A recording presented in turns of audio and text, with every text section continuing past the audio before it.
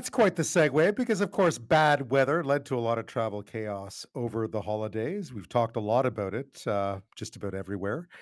We've also heard a lot of bad stories about people being stuck in the weather, specifically some of the tragedies coming out of Buffalo where they had record snowfall, a deadly storm there. At least 30 people, I believe, were killed in that one. But there were some remarkable rescue stories as well, some remarkable stories of people helping each other out, of neighbors coming to the help of neighbors, and some slightly different kind of ones, including this next one. An Ontario senior caring for several young kids was stranded in his home in Huntsville. That's about 200 kilometers north of Toronto for days, trapped by snow and fallen trees, blocking his 1 kilometer long driveway. And it was a real issue. In comes a group of volunteers that started off really small in a town called Aurelia in Ontario, is growing now to 19,000 members. They communicate on Facebook, and they're called Trillium Off-Road Recovery. Those volunteers came to the rescue of this gentleman and the children that were in that home. It's part of what they do, and they provide a really necessary service in Ontario. To find out more about how they came to be, how they grew, and this rescue in particular that seems to typify the kind of work they do, founder and volunteer Evan Taylor joins me now. Thank you for your time tonight. Yeah, no problem. Happy to chat with you. This is quite the story. I mean, I gather you were very busy over the holidays. There was a lot of bad weather in and around where you are.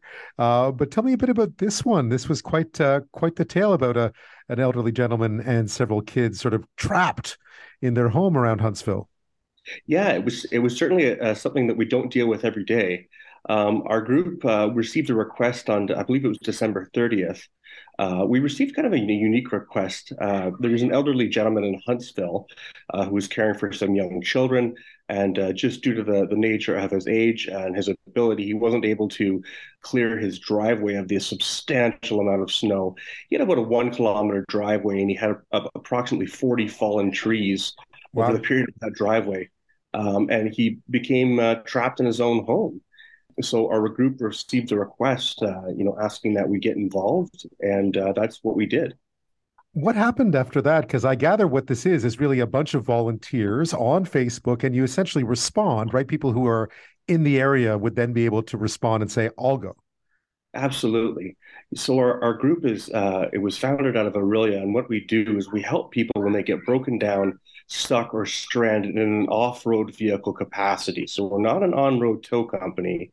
We're just a group of volunteers in the community willing to help one another out when they get into a bad situation. And then in certain instances, we've been used in other civilian capacities to assist the police with search and rescue, when requested, as well as other agencies when they need assistance. So what happened here? This was a long driveway. I imagine the gentleman had family nearby, but that no one was really able to move all this debris and all this snow out of that driveway. I guess the authorities were busy as well. How did it Yeah. unfold as far as Trillium Off-Road Recovery and your volunteers are concerned? So when Trillium received the request, we immediately knew that the gentleman was in a great deal of need. Our primary concern was safety and being able to get emergency vehicles into the home should they require them. My understanding is the individual had been without power for approximately 4 days. It was going on Wow. his fifth day with no power. The family was attempting to get a generator into him for him and the family, but were unable to. So our first concern, of course, was his safety. So we put out a post on our Facebook group just requesting any of our volunteers that would be able to assist would come and do so in the Huntsville area. And we immediately had hundreds of people. We have about 19,000 members on our Facebook group, and we immediately had hundreds of people responding to the request. It was quite overwhelming just to try to deal with the responses, just the people coming forward to do the right thing and help their fellow human being. It was obviously a pretty difficult one given the amount of snow that had fallen. Everyone was kind of stuck in the same way. How did you manage to reach him finally? And I gather the family helped out as well, that it was kind of a collective effort. It was a collective effort. You know what? We have some great volunteers, and with the help of the family and our volunteers, we were able to get in there and get him. Just a lot of, we like to say, people helping people. That's what we're all about, and that's really what happened. I mean, I gather all's well that ends well, right? Everything was okay once you got in there, and I gather a generator was delivered. The kids are okay. That's correct. Everybody's doing good. They were able to get a generator in, and luckily, power was restored shortly after we reached them. So, obviously, those hydro crews working like crazy to get the hydro infrastructure back up, and they were able to do that. How bad was the weather? I mean, it must have been, that was a lot of snow that fell in that area. Yeah, you know what? That's the most amount of snow since I've lived here. That I've seen. Huntsville got hit really, really hard, and with the blowing and drifting of snow, it just made areas impassable for emergency vehicles. Plow trucks and the police in our area were asking people not to drive. I know one of our main highways in the area had been completely shut down, which is almost unheard of. Yeah, and because I mean, this is an area that's used to snow, right? It's not like this isn't your first winter, right? This is No, not by any stretch. you were saying that you've been getting a lot of calls over the past little while. It's been really busy for your group over the holiday period. It's been extremely busy for us. We help people in all kinds of situations, whether it be in their off-road vehicle, their vessel, other equipment that they have off-road. Basically, as long as it's not an area that a tow truck would normally do the work in, we'll assist. How did it get started? Because you're up to 19,000 people on a Facebook page. That's a lot of people. Search and rescue groups are well known, but in your case, this was really volunteer built. What was the impetus to go ahead and found this group? And you must be impressed with how much it's grown. Oh, I'm blown away with the number of volunteers that we have. When I founded the group in Aurelia, I thought if we had, 4 or 5 people helping in our immediate area, we'd be doing pretty good. And as you've seen, our group has just continued to grow into the thousands, and to the point where we allow people to post anywhere in the province of Ontario in order to try to assist them in any way that we can. So, what are some of the examples? I mean, I gather, how are some of the ways you reach people that can't be reached? You must have some pretty incredible rescue stories out there. Oh, we do. We have plenty of stories. We've got some pretty incredible equipment in our group. We have everything from I'm not familiar if you're familiar with the Sherp type vehicles. They're big four-wheeled off all-terrain vehicles, almost like a miniature tank. We have members that have specialized equipment like that. We have lots of members of different 4x4 capabilities. And a lot of it is just good old-fashioned elbow grease, with work with chainsaws to get people out of areas where they might be trapped or in need. And that's what we're willing to do. How does it work? I mean, how do you get alerted generally? I know obviously the authorities in a lot of these areas, these are big pieces of territory. They're often, when it comes to emergency services, they're often volunteer as well. There's not a whole lot of manpower there. How does a call normally unfold for you guys? So a call normally unfolds by someone posting to our Facebook group or one of our social media networks. One of the issues that we had found was that having an all volunteer service, it would be difficult to have someone act as a centralized dispatcher. So we decided to go with the social media side of things and be able to have everyone's requests instantly visible to all of our followers. When you look at I mean, clearly the people who get themselves into positions where they need your help, you'd probably want them to avoid that in the first place, right? Is there any advice you have for people out there, just given what you've seen over the past while? Over the past while, some of the biggest things that we see is people that are risking their lives out on the ice. We get a lot of good winter ice here in Ontario.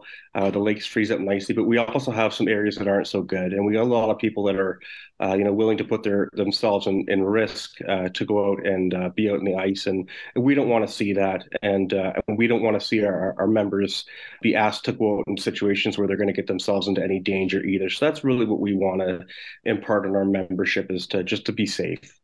How did you start it? What was the impetus to begin this in the first place? Was there a specific incident, or did you recognize the need, or what was it about?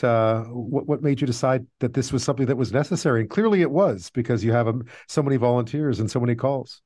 Yeah, yeah. It was just seeing the need in the network. I've always believed that Ontario is full of good people. We've got lots of people willing to help one another out, but I really saw that we lacked any kind of communication network in order to get people help when they needed it. So I thought that was something that we could create. And it started really small, right? Just with Facebook. I mean, you do rely on social media for this. It's incredible because you couldn't have done it 20 years ago, right? No, absolutely not. Where do you go from here? I mean, you've been busy. I guess sometimes we often think that this is the work of authorities, right? The authorities should be doing this stuff, but we know from that in a country the size of Canada, with the kind of weather we have, it's just not always possible, right? We sometimes there needs to be that helping hand that exists that isn't official, so to speak. Yeah, absolutely. And we want to be clear that we're not in the place to take the responsibility of the first responders or the tow trucks. Obviously, that's an important job that they have to do. But there's also a lot of need in the community, in the off-road community that we found that people were getting into areas, especially areas where there were no tow trucks and recovery services available, or they were unable to reach the people. And we found that we were able to help in those situations. Evan, where do you go from here? I mean, you have 19,000 volunteers now. It's clearly growing. The need is there. What would you like to see done with Trillium Off-Road Recovery? I'd like to see it continue to grow. I'd like to get to a point where we can provide a valuable service to the people of Ontario, and I'd like to see that to continue to expand. The majority of our membership is still in the southern half of the province, so I'd really like to see more growth in the northern half of the province, just so we can really serve people better. And I guess you have looked at sort of making it bigger because you changed the name from Aurelia, which was really geographically specific, to Trillium, which suggests a larger all Ontario approach. Absolutely. That was one of the problems that we had is that when we started with the name Aurelia, we only thought it would be a small localized group. And the more and more that we were able to help, and the more and more people we had geographically, we had to select a new name that was more geographically appropriate to where we were able to assist people. Do you talk to people in other provinces? Is this something that exists in a lot of places? Is there a whole network of sort of volunteer rescue folks out there across the country that do this kind of work that we're just not always aware of? I think there is. I think there's a lot of good people out there that have been doing this. I do know of several other small groups in other provinces, in the numbers of several hundred to several thousands. I don't think they get the credit they deserve. They're out there, helping people that when they need help the most and when they're in some pretty bad situations. So just a lot of good people doing good stuff. And Evan, if people want to find you or just have a look at your page, where should they go? I would send them to our Facebook page. That's where we have the majority of our Facebook or the majority of our recovery requests go on. And all they have to do is just search Trillium Off-Road Recovery. And we have a Facebook page as well as a Facebook group that they can join. And even if they're not from the area, they can, check it out and just see what we're doing or even do something similar themselves. Well, fascinating stuff, Evan Taylor. Thank you so much for your time tonight. Yeah, thank you very much, Ben.